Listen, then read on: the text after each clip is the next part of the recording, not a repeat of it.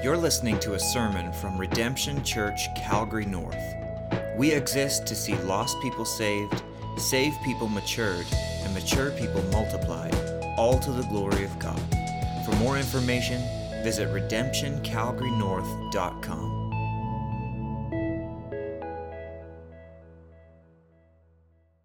Well, it's great to have everyone here. If you're looking for seats, our church is always good at leaving the front row empty, so front row is still got room, okay? Well, it's so good to come together again this morning. If you're joining us online for one reason or the other, I just want to say a special welcome to you, and you can let us know that you're joining us by just indicating on the platform you're watching from. But it is good to come together. I miss this. It's so good to be a part of the body of Christ. I think that's one of the things that the Lord has been showing me over the last 5 or 6 weeks of kind of here, there, and everywhere. It's just what we have here in the body of Christ is such a gift from God. Brothers and sisters who love one another, who care for one another, who are committed to one another. And it is in the midst of maybe the busyness of summer. I hope you feel the way I do. It's been so good to just worship the Lord together this morning, be reminded of His greatness, His power. And as we think about His greatness and His power, we want to study the book of Esther this morning. We got 2 more sermons in the book of Esther. If you are just joining us this morning, this is a good morning. It's because we'll kind of be retracing some of our steps as we think about this great book.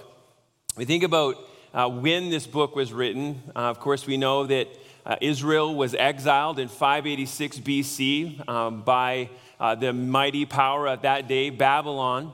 But by the time we get to the book of Esther, now it's in the 400s, some of the people of Israel have went back to Jerusalem, and there's some work that's being done there, but there's many Israelites still in the nation, and the controlling power now is Persia. And as you get into the book, you see this guy by the name of Mordecai introduced. And Mordecai, it seems that he's doing what Jeremiah 29:7 says to do, but seek the welfare of the city where I've sent you into exile, and pray to the Lord on its behalf, for in its welfare you will find your welfare. And so we see him being a good citizen. He seems to be a God-fearing man. And the first couple of chapters is that craziness with the Queen Vashti, and we kind of wonder what that's all about.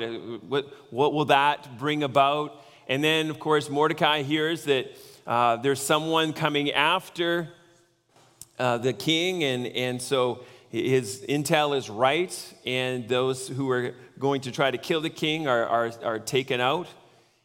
And you expect at this point, okay, now they're going to be rewarded, it's going to be really good. But if you've watched any movie, you've read any book, then what happens? The villain comes in, the wicked person comes in, and that's what happens in this account as well. There's this man by the name of Haman, and instead of Mordecai being honored, there's this man by the name of Haman who is a descendant of Agag. And you need to kind of understand the broader history here. We're talking about hundreds of years of hatred between the Agagites and the Jews. They also called the Amalekites, whom God had said He would wipe from the face of the earth. Meanwhile, God had made a covenant with His people Israel that said that they would always be on this earth and that His covenant with them would be everlasting. And so you have these competing things going on behind the scenes. And so the villain comes. And what's amazing about this book, we have any people who love English? Okay, no one. Okay, there's a few of you. A chiastic structure. Do you know what I'm talking about when I say chiastic structure, right? There's the A, B, C, B, A, right? So you kind of, there's this, if we look at our book, chapter 1 kind of has some parallels to chapter 10, 2, 9, like that's what's going on here. And we get to the middle of the book, which is where the turning point is. And we see this great reversal take place. Now, as we think about the story of Esther and the fact that there has been this great reversal, that God intercedes in not the ways that maybe we've seen in times past, like in Exodus, the way he parts the Red Sea, but he instead has a king have a sleepless night, which then leads him to read a book, which then helps him to recall that, oh yeah, there was this guy by the name of Mordecai 5 years ago who saved my life, and what's been done for him. There's this turning point that happens in the story, and good comes to the Jewish people. I've entitled this sermon this morning, The Great Reversal. Now, we like the story of Esther because in the end, those people of God, they win. And that's what we're going to be reading about today. But this morning, I'm wondering if you had a great reversal in your life. You know, this plot line of hero kind of introduce, bad person come along, try to destroy you, and in the end you win, is the story really of every Christian. You know what I'm talking about? Now, not maybe necessarily everybody thought you were a hero when you were born, okay? Hopefully you had loving parents and they thought you were a hero in many ways and they doted on you, and I'm so thankful for so many young families here, and I know that's your heart towards your children. You love them greatly and you encourage them and you strengthen them. But every person born on this earth faces an enemy. It's not Persia. In fact, the Bible tells us it's actually not anybody of flesh and blood. We have this other enemy whose name is Satan. Satan, who hopes to steal, kill, and destroy. And when you're born onto this earth, you have this thing called the flesh that you kind of like to sin. And it's your natural disposition. And God says left, you think right. That's what we're born with, this natural inclination. And then Satan comes along and just encourages that. We're told in the Bible that he blinds the minds of the people so that they cannot see the light of the gospel of the glory of Christ. He continues to deceive you, and he is your father, and you don't even know that he actually exists. That's the story of you before Christ. He is your great enemy. And as believers today, he's still your great enemy. In fact, the Bible says that he is a roaring lion seeking to whom he may devour. And so he's our enemy that we face today. But I'm praying everyone here this morning can say that there was this day where they were wandering around in darkness, in blindness, and then everything stopped. And God opened your eyes. And instead of believing a lie, you believe the truth. You believe that Jesus is the way, the truth, and the life, and that no one can come to the Father except through him. And that day was your great reversal. Instead of living for sin and Satan and self, now you live for the King of Kings and the Lord of Lords. You live for the one who created you. He gave you his Spirit, and one day you'll have eternal life with him. The great reversal. Has that happened in your life? I pray that it has. This morning, I want you to know that if you've never had that great reversal, if you're not even sure how you got here, but you've heard about this guy by the name of Jesus and you felt like you should probably come to a church and figure out this thing, I'm praying this morning that this would be the day when you stop and see, and God opens your eyes and gives you faith, and you then walk in his ways. But if you are a child of God this morning, I also want to remind you about your great reversal. If you've had the great reversal in your life, then you have nothing to worry about today. Well, Pastor, I got a ton of things. No, not really. Your greatest problem has already been dealt with. And instead of walking around like Eeyores, you know what I'm talking about? Like Christians, sometimes, I'm sorry, but we don't look like we're saved. We don't look like we've had a great reversal. We look like we're headed to death and destruction. but we ought not to. And so I'm praying as we read this account of the great reversal for Israel, God will light up our hearts and minds and remind us of how amazing the great reversal was and how the great reversal to come is going to be as well. So let me pray, and then we're going to get into it. God, I'm so thankful for this time together with your people. God, it is so good to gather together as the body of Christ. What a gift, Lord, you've given us. Lord, your ways are all good, every single one of them. And God, I would quickly admit how many times I grumble and complain and wonder at what is happening. But Lord, I ask for forgiveness for that this morning. God, I would ask that you would help me to see that, Lord, you are always at work. That, Lord, you are bringing about salvation in my life and in the lives of those around us, God, as we faithfully proclaim your good word. Lord, you're taking desperate situations and you are bringing about good. Lord, help us, Lord, to trust you. Lord, help us to walk in faith. Lord, I'm so thankful that, Lord, you know every heart here this morning. Lord, you know the truth that they need to hear. God, I pray that by your Spirit, Lord, you would lead this time, that you would guide this time, and that the words that this preacher would speak would not be his own, but yours, God. Lord, that we might all live here differently. Lord, for your glory and for your honor, we pray. In Jesus' name, amen. All right, if you don't have a Bible, go ahead and slip up your hand. And we want to just make sure that we all have a Bible so we can look down at the scriptures together. We're going to be looking at Esther chapter 9 this morning, Esther chapter 9. Not too far before the Psalms, if you're looking for it, just before the book of Job. All right, so let's read together Esther chapter 9 and verses 1 through 19. It says this: Now, in the 12th month, which is the month of Adar, on the 13th day of the same, when the king's command and edict were about to be carried out, on the very day when the enemies of the Jews hoped to gain the mastery over them, the reverse occurred. The Jews gained mastery over those who hated them. The Jews gathered in their cities throughout all the provinces of King Ahasuerus to lay hands on those who sought their harm. And no one could stand against them, for the fear of them had fallen on all peoples. All the officials of the provinces and the satraps and the governors and the royal agents also helped the Jews, for the fear of Mordecai had fallen on them.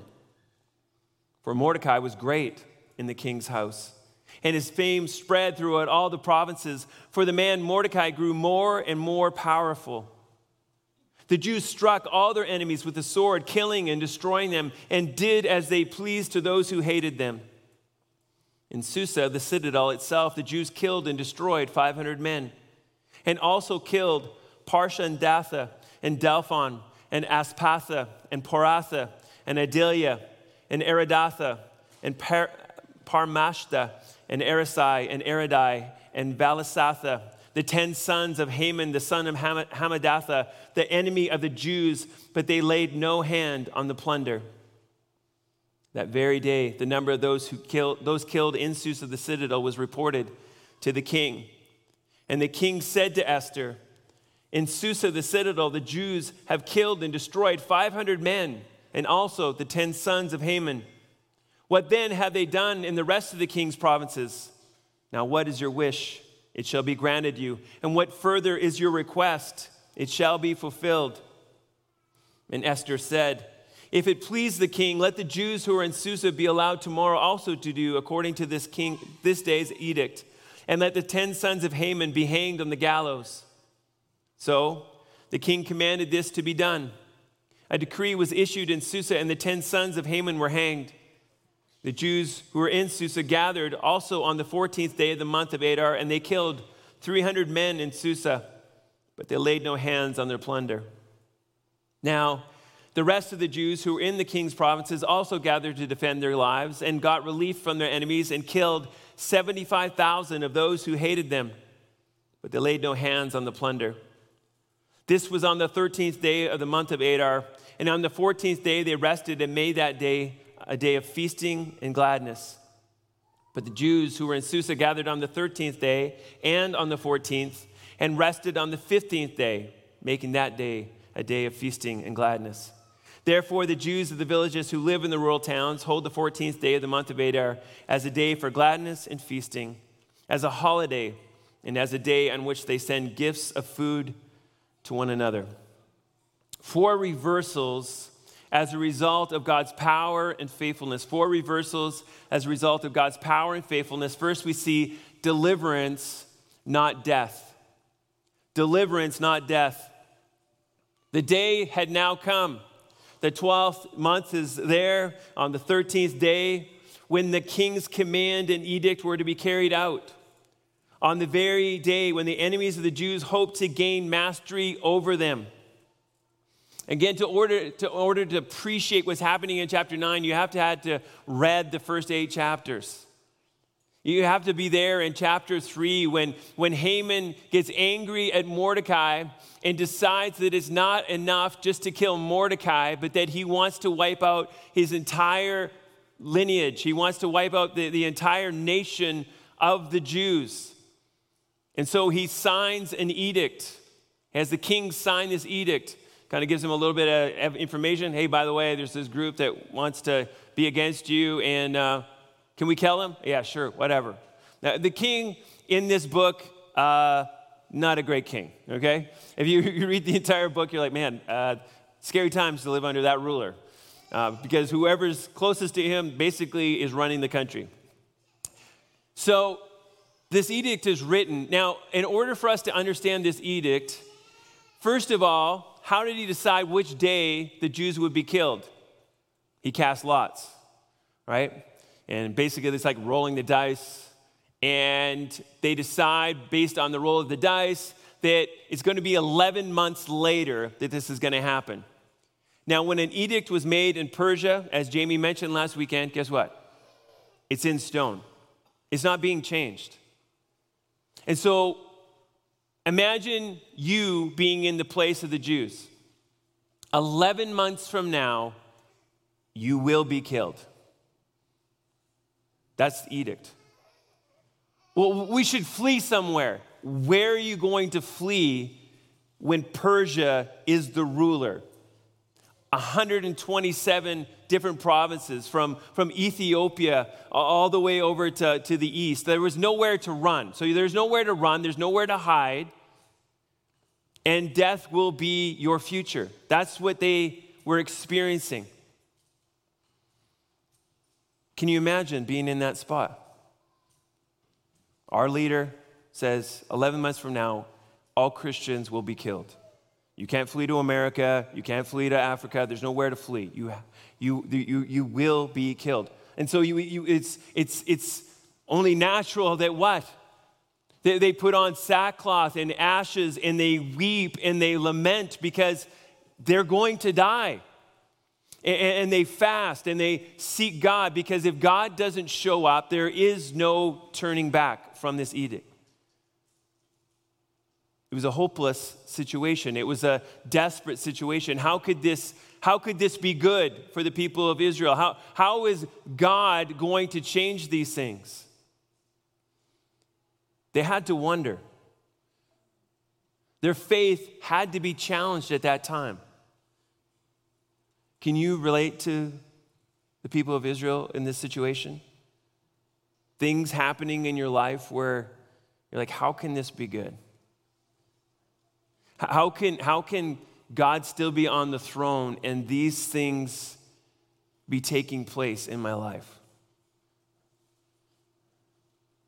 It was a real time of testing for them. But God is always faithful. This is what the book shows us. God is always faithful. And what they couldn't see was God moving all the pieces to bring about his purpose. I mentioned this a couple of weeks ago, but this book is just super powerful for you and I today. Because we don't see the parting of the Red Sea. We don't see the plagues coming, or we might. I mean, if you read the book of Revelation, they are coming. But we don't see those kind of supernatural things very often, and yet God is very much at work in our country today. He's very much at work in your family, in your life, and he's bringing about his purposes. In fact, Romans 8:28 says, all things work together. All things work together for good for those who are called according to his purpose. And of course, we know that's becoming more and more like Christ. This is the good he's bringing about, but this is what he's doing. And so, in this story, we read that the king has a bad night's sleep. That's the turning point. God brings about a bad night's sleep, and so he asks for a book. They read about the fact that Mordecai had saved his life. He's like, how should this guy be honored? He asks his mortal enemy. He doesn't know Haman is his mortal enemy. He asks him, what should be done to honor this guy? Haman comes up with a great plan because he thinks it's about him. And then Mordecai is honored. And then Haman is killed. And now there's a new edict that's been signed by Mordecai. And if we kind of think about our calendar, the Jewish calendar is not our calendar. And so if we just think about our calendar, just kind of get our minds wrapped around it. This edict was made in January. 11 months from now, December was when they were expecting to be killed. This edict signed by Mordecai, we read, was like on March 27th. And so drastic has been the change that we read at the end of chapter 8 is that people are trying to say they're Jews who are not Jews. And so now, they're because of this word, because of what's happened, they see God's faithfulness. They're anticipating this day. They're excited about this day that is to come because they know that God has reversed everything that was to happen. And so now the day comes. And as you read verse 1, kind of it's like, hey, the day's here, the day they're going to destroy them. And then once, like less than a sentence, and the reverse occurred. The Jews gained mastery over those who hated them. It's like just statement of fact. It's almost anticlimactic in many ways. It's like, yeah, and they won, right? Like God wins every time. In fact, as you think about what's to come, the day of the Lord, in many ways, when you look at the end, it's kind of anticlimactic. It's like the whole world, all the enemies, like millions and millions and millions of billions of people gathering against God, and God comes, and it's over. It's like there's not going to be like, oh, and the battle raged. No, it's like it's over. When God acts, it's over. And we see this great reversal, not death, but now deliverance. This is what God does over and over and over again. Of course, for you and I, probably the most special, the one that we hold closest to our hearts, is the great reversal that happened on Good Friday. But I want you to stop and think about where the disciples would have been the hours after Jesus died. Can you imagine what was going through their minds at that time? The great grief that they experienced, the heartache, the confusion that they went through as trying to figure out, how can this be good? He's the Messiah. We know he's the Messiah. I mean, we've seen the miracles. We heard his teaching. We've seen his love. We never seen him sin. How can this be good? We just seen him die. They had no idea what had happened. Hours turned to days, but on the third day, Jesus rose from the dead. And he explained to them why he had to go to the cross. He had to go to the cross to defeat sin, to defeat Satan, to defeat death. And everyone who puts their faith and trust in him can have a great reversal in their life. The wrath of God was poured out on Christ instead of you if you place your trust in him today. Instead of the prospect of death, eternal death being yours, you can now have the prospect of eternal life. When you're going through things and you're wondering, how can this be good? I want you to think about those disciples and the questions they must have had in those hours afterwards. But then what? God showed them what he was doing. God has a plan for each of us. This morning, I pray that you could celebrate this morning and say, I have been delivered. Praise God, I have been delivered. And I'm no longer a child of Satan. I'm now a child of God. I'm no longer enslaved to my sin. I'm now a slave of righteousness. I once walked in the flesh, but now I live by the Spirit of God. Praise God for what he's done in my life, and the trials and the tribulations that I may go through, the suffering that I would have in this life are nothing compared to the glory that shall be revealed to me. God is for me. No longer death, but deliverance. 4 reversals as a result of God's power and faithfulness. Second thing we see here is victors, not victims. Victors, not victims. He just said, look, they won. You might be wondering why they won. Let me tell you, verses 2 through 5. He explains how it took place, this victory that they had. The first thing that we see in verse 2 is that the enemies of the Jews feared them. The Jews, as were per Mordecai's edict now on this day, they were able to gather together to defend themselves. And their enemies now feared them. It's not unlike what we see in Jericho in the book of Joshua, where we hear that they had the fear of the Lord was upon them. Now, the crazy thing is about this whole situation is that even though they feared them, they had an emotion more so, which was hatred. They hated the Jews. And though they may have feared them, they still came against them. Not everybody, but some did. And those who came against them, the Jews, were then able to defend themselves. And they were told here that they were able to destroy, kill, and annihilate any armed force that might attack them.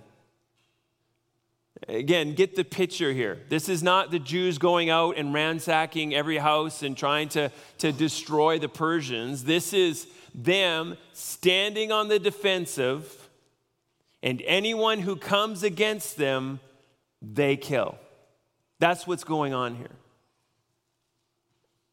And none of them were able to stand against them. We don't read of one casualty in the Jewish people. What else was going on?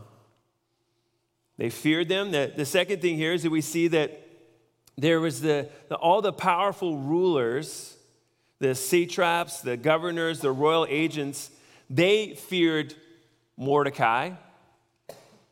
And as a result of that, they were supporting the efforts that were going on. We're not told exactly what that meant. We're just told that they were pro-Jew. They were for them. They were not against them. And we can only imagine that these same guys, when the original edict had went out, were pro-Aggites. That's kind of how it works in the world, isn't it? Who's got the power? Oh yeah, we're their friends. We're with them, right? And God did it through natural means here. They had been pro-Haman, they had been with him, and we can only imagine the hundreds and thousands of Jews that would have been killed. In fact, the goal was that they would be annihilated. That was the goal of the original edict. And so, as we've already read, 75,000 of these guys will be killed, plus what happens in Susa. But the rulers now are for the Jews. They've made a 180-degree turn, and they fear Mordecai. And again, we're not told exactly why. Of course, they've probably heard about him being paraded around the town and wearing the king's robes, and then how this guy Haman that they actually had been following now is killed, and now Mordecai is in his place, and the news of him just spreads. And his popularity grows and grows, and the people fear him. Again, this is God working through natural means.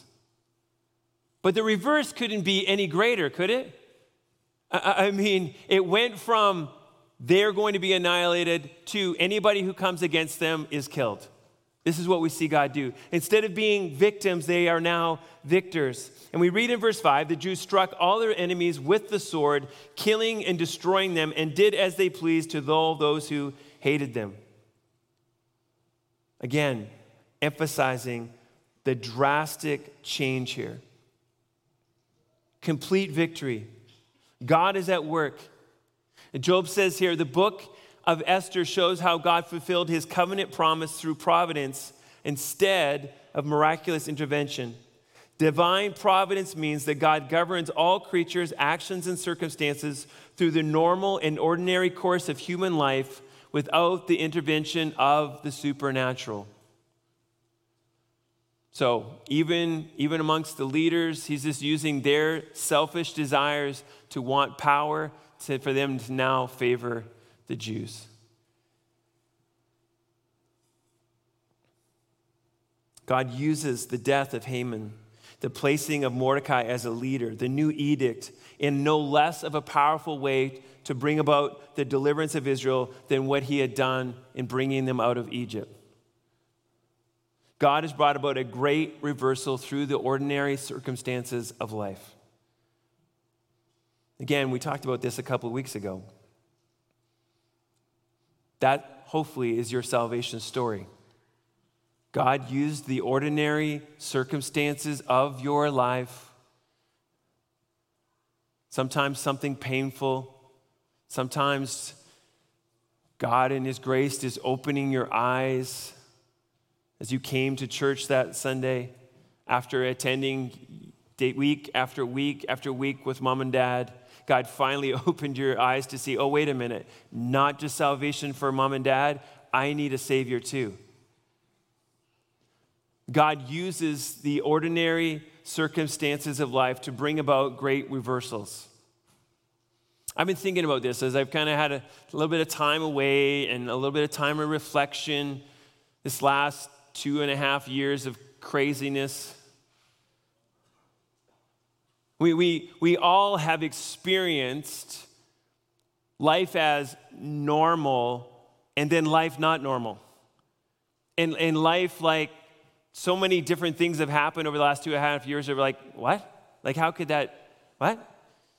We have to do what now? And still, there's many things where we kind of scratch our heads at.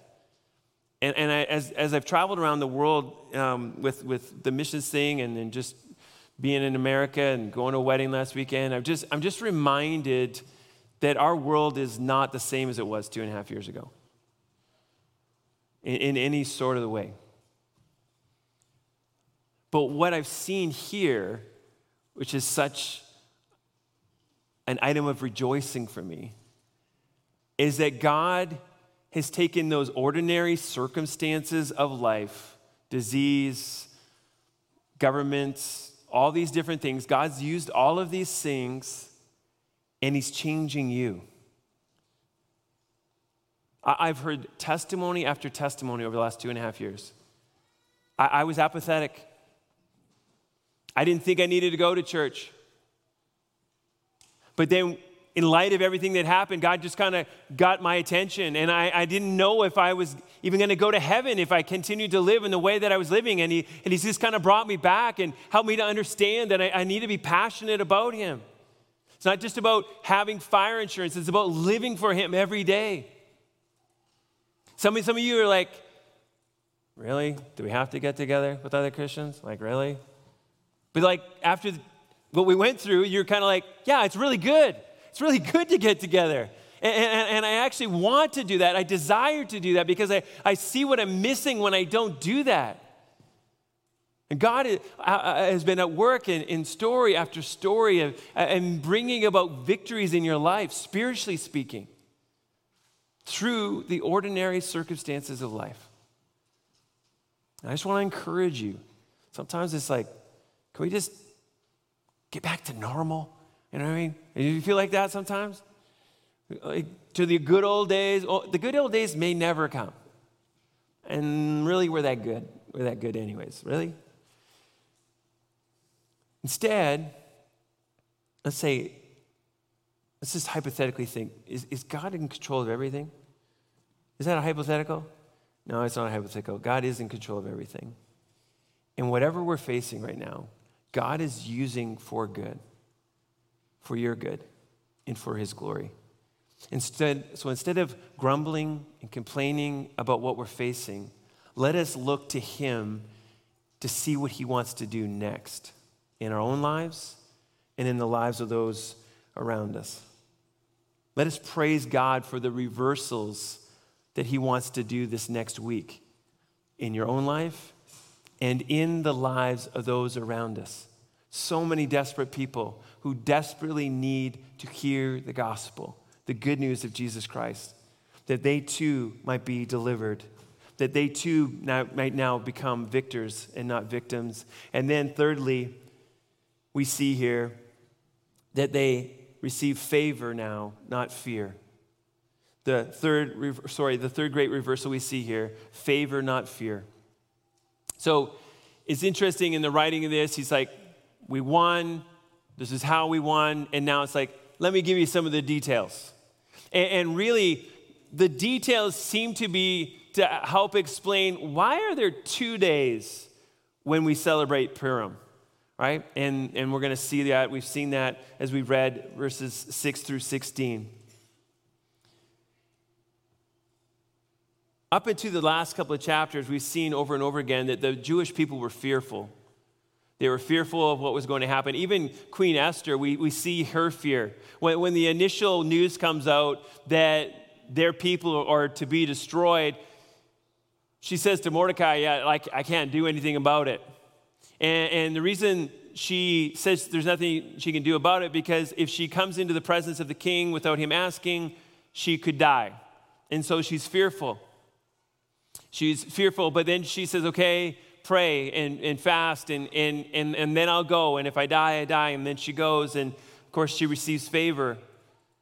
And then she receives more favor. And then she receives more favor. There's this fear, now favor in this book towards the Jewish people.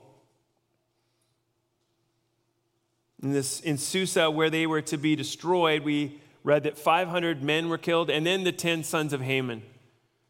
What a contrast to, remember Haman bragging, I got everything, I have all the power, I'm only second to the king, I got all the wealth, I have a great family, and now all of that has been destroyed. Again, remember, the Jews are on the defensive. We can only imagine that the 10 sons of Haman were like, we're going to avenge Dad's death. We're going to come against those Jews, and we're going to finish Dad's work. And of course, they were killed. When the king hears the report of those who've been killed, again, you're just like, this king is trying to get into his mind is like a crazy place to be. He's like, hey, I just heard the report. 500 people have been killed. I mean, like his people, right? 500 people have been killed, and 10 sons of Haman. Esther, what do you want? Are we good? And he brings up this, he uses the same phrasing. He says, what is your wish? What is your request? But this time, she can ask for anything. The 3 times before, when he made this same kind of statement, he's like, hey, up to half the kingdom, it's yours. This time he says, like, what do you want? Now, what she asked for is that in Susa, that the Jews be able to follow the edict that they did that day, one more day.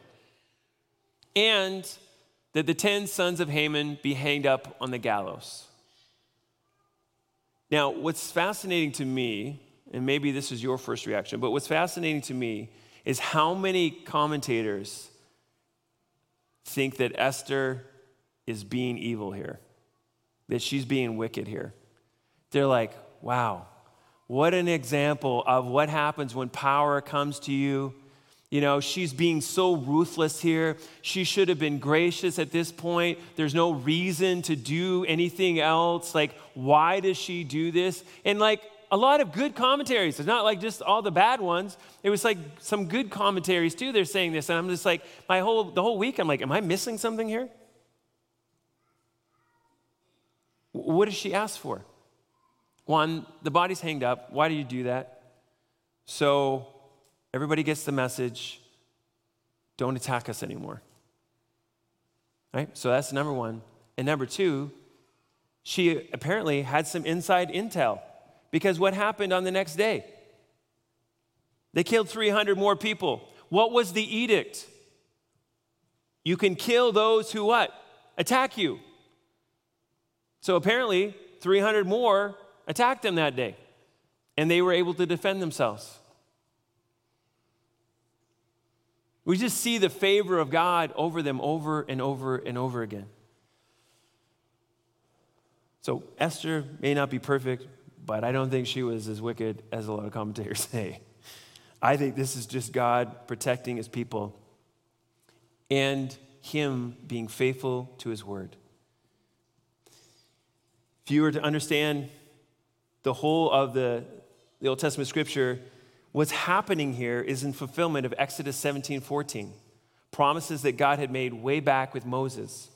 What's happening here is fulfillment of Genesis 17, 1 through 8, where God promised to preserve his people to Abraham. God is the hero here. And he's simply using Queen Esther and Mordecai to bring about the deliverance of his people. God is always faithful to his covenant. Do you believe that this morning? Did you know that you're part of God's covenant people this morning if you are in Christ today? That Christ has made a new covenant with you and I. He's given us his spirit. He has given us his word, and he promises to always be with us. That he will never leave us nor forsake us. That nothing should separate us from his love. Do you believe that this morning? That the favor of God is with you? He's always with you. Couldn't help but think about the day of the Lord that is coming. These guys, it was the 13th day of the 12th month. The day of the Lord, we don't know it. We don't have it pinned down on a calendar, and if anybody does, that's not okay? Only the Lord knows the day. But what we're told in the scripture over and over and over again is be ready, be ready, be ready, so that when he comes, you're rejoicing, so that when he comes, that you're celebrating of his return. And when he comes, all his enemies will be destroyed. And I think that's an important thing for us to remember here this morning. It would seem that wickedness is having its day, that wickedness is growing and growing and growing on this earth, and that if anything, the Christian church is just getting pummeled over and over and over again in so many different countries, in so many different ways. And the Christian church, sadly, in places like ours, is starting to what? Like cower, right? Okay, well, what are we supposed to believe now? We're just a little behind. We're just trying to catch up. What's the new truth that we're supposed to believe? Well, the true church stands on the word of God. The true church understands that Christ is still on his throne. And that even as wickedness will rise up, as we read in the book of Revelation, it's not something strange that is happening to us. As the world gathers to persecute and kill Christians, we know that you will only die if you were assigned to die. That may not be real comforting to some of you this morning. But what that tells us is that God is in control. And if you're meant for martyrdom, praise God. Praise God. Do you believe that this morning? That to be absent from the body is a good thing, and to be present with the Lord is a really, really good thing. By the way, spoiler alert, if you read the book of Revelation, the martyrs get seems like a pretty special place in all of this, right? So It's a good thing if God chooses you to be a martyr. But he may keep you around so you could continue to be salt and light for his name's sake. But remember, if God is for you, who can be against you? Let us not shrink back, Christians. Let us not be trying to appease the world. There is no appeasing of the world. Satan has blinded them to the truth. And they are not your enemy, by the way. Remember that. You continue to respond with love and grace in the truth of God's word, praying that God would save them out of the certain death that they face. But let us remember that when Christ comes, that he will remove all evil and he will bring judgment on this earth. And let us remember what it says in 2 Peter 3:10, but the day of the Lord will come like a thief. And then the heavens will pass away with a roar, and the heavenly bodies will be burned up and dissolved, and the earth and the works that are done in it will be exposed. It's going to be quick. It's going to be rapid. The victory will be ours in a moment, and we will reign with Christ forevermore. And so let us not be downhearted. Let us not be discouraged. Let us remember our great God. Let us remember that he is in control. And then lastly, and I just want to mention this morning because we're going to really focus on this next Sunday. But the fourth reversal we see here is celebration, not confusion. Celebration, not confusion. I want to, again, as we think about the chiastic structure, you remember when the original edict was made? What happened at the end of chapter 3? The edict goes out in Susa, and then we're told what? Confusion was throughout the city. Meanwhile, we see Haman and the king knocking back a bevy, right? It says they were feasting together. They were drinking together. That's the picture that was the case. But now what?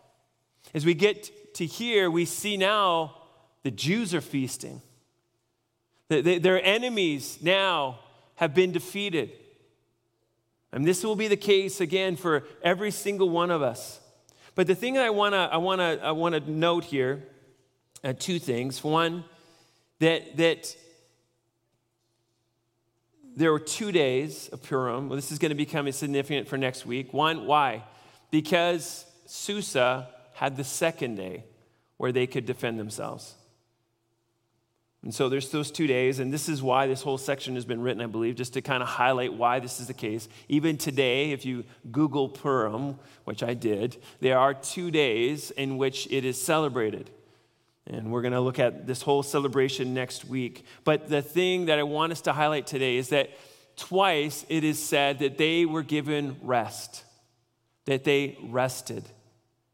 They rested, just as we see at the end of the book of Joshua, that they had been brought rest. Their enemies were no longer coming against them. They had rest.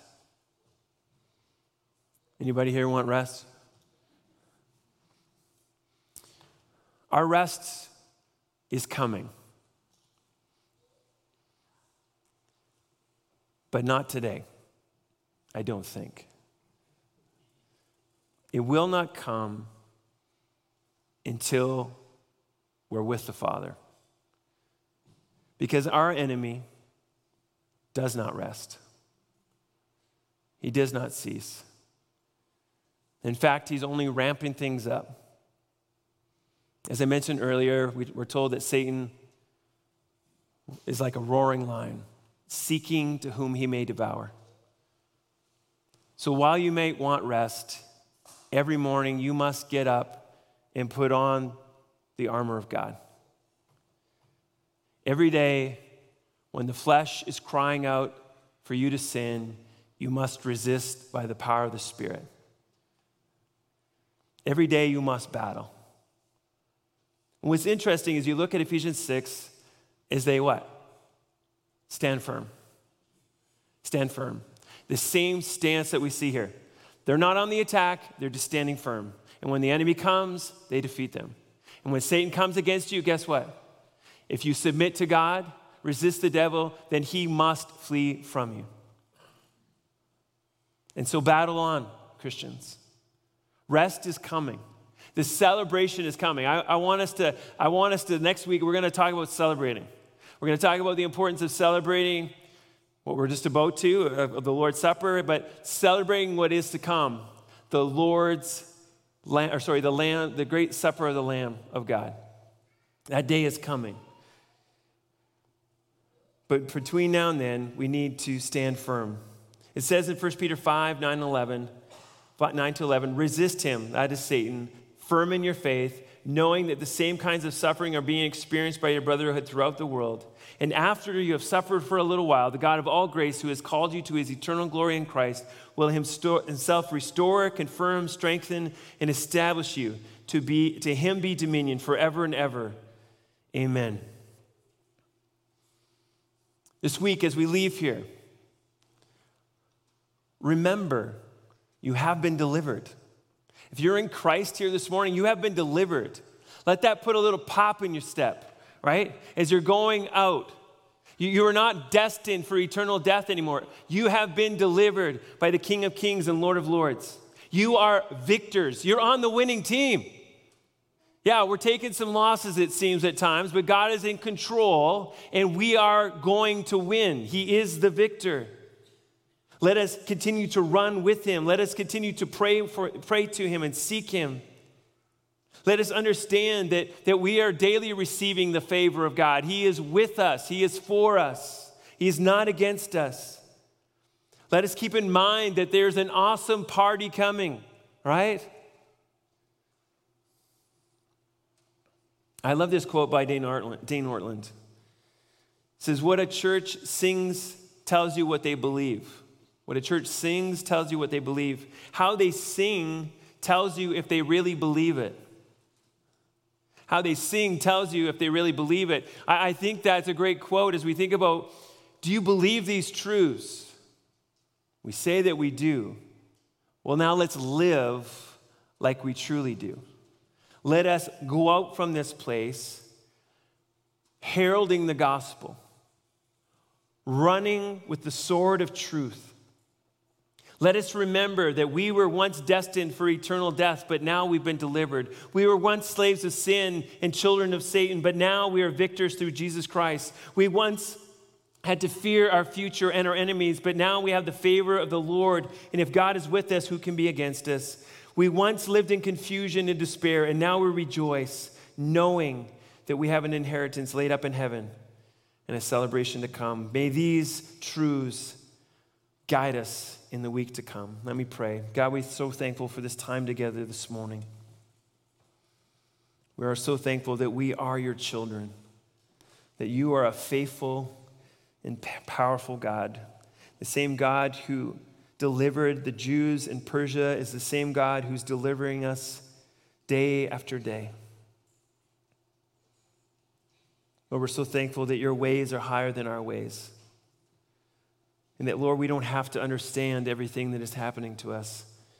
But, Lord, we do have to put our faith and trust in you. God, help us to be convinced that you are good. Help us to be convinced that, Lord, as we proclaim your word, that you will continue to deliver souls from death. God, we cannot wait for the final deliverance of this earth, when the effects of the curse will be gone forevermore, where sin and Satan and death will no longer be our enemies, and we will enter our final rest. Lord, until that day, Lord, help us to run faithfully. Help us to stand strong with the armor of God wrapped around us for your glory and for your honor, we pray. In Jesus' name, amen.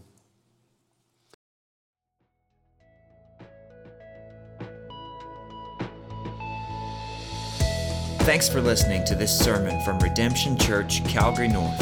For more information about our church, visit redemptioncalgarynorth.com.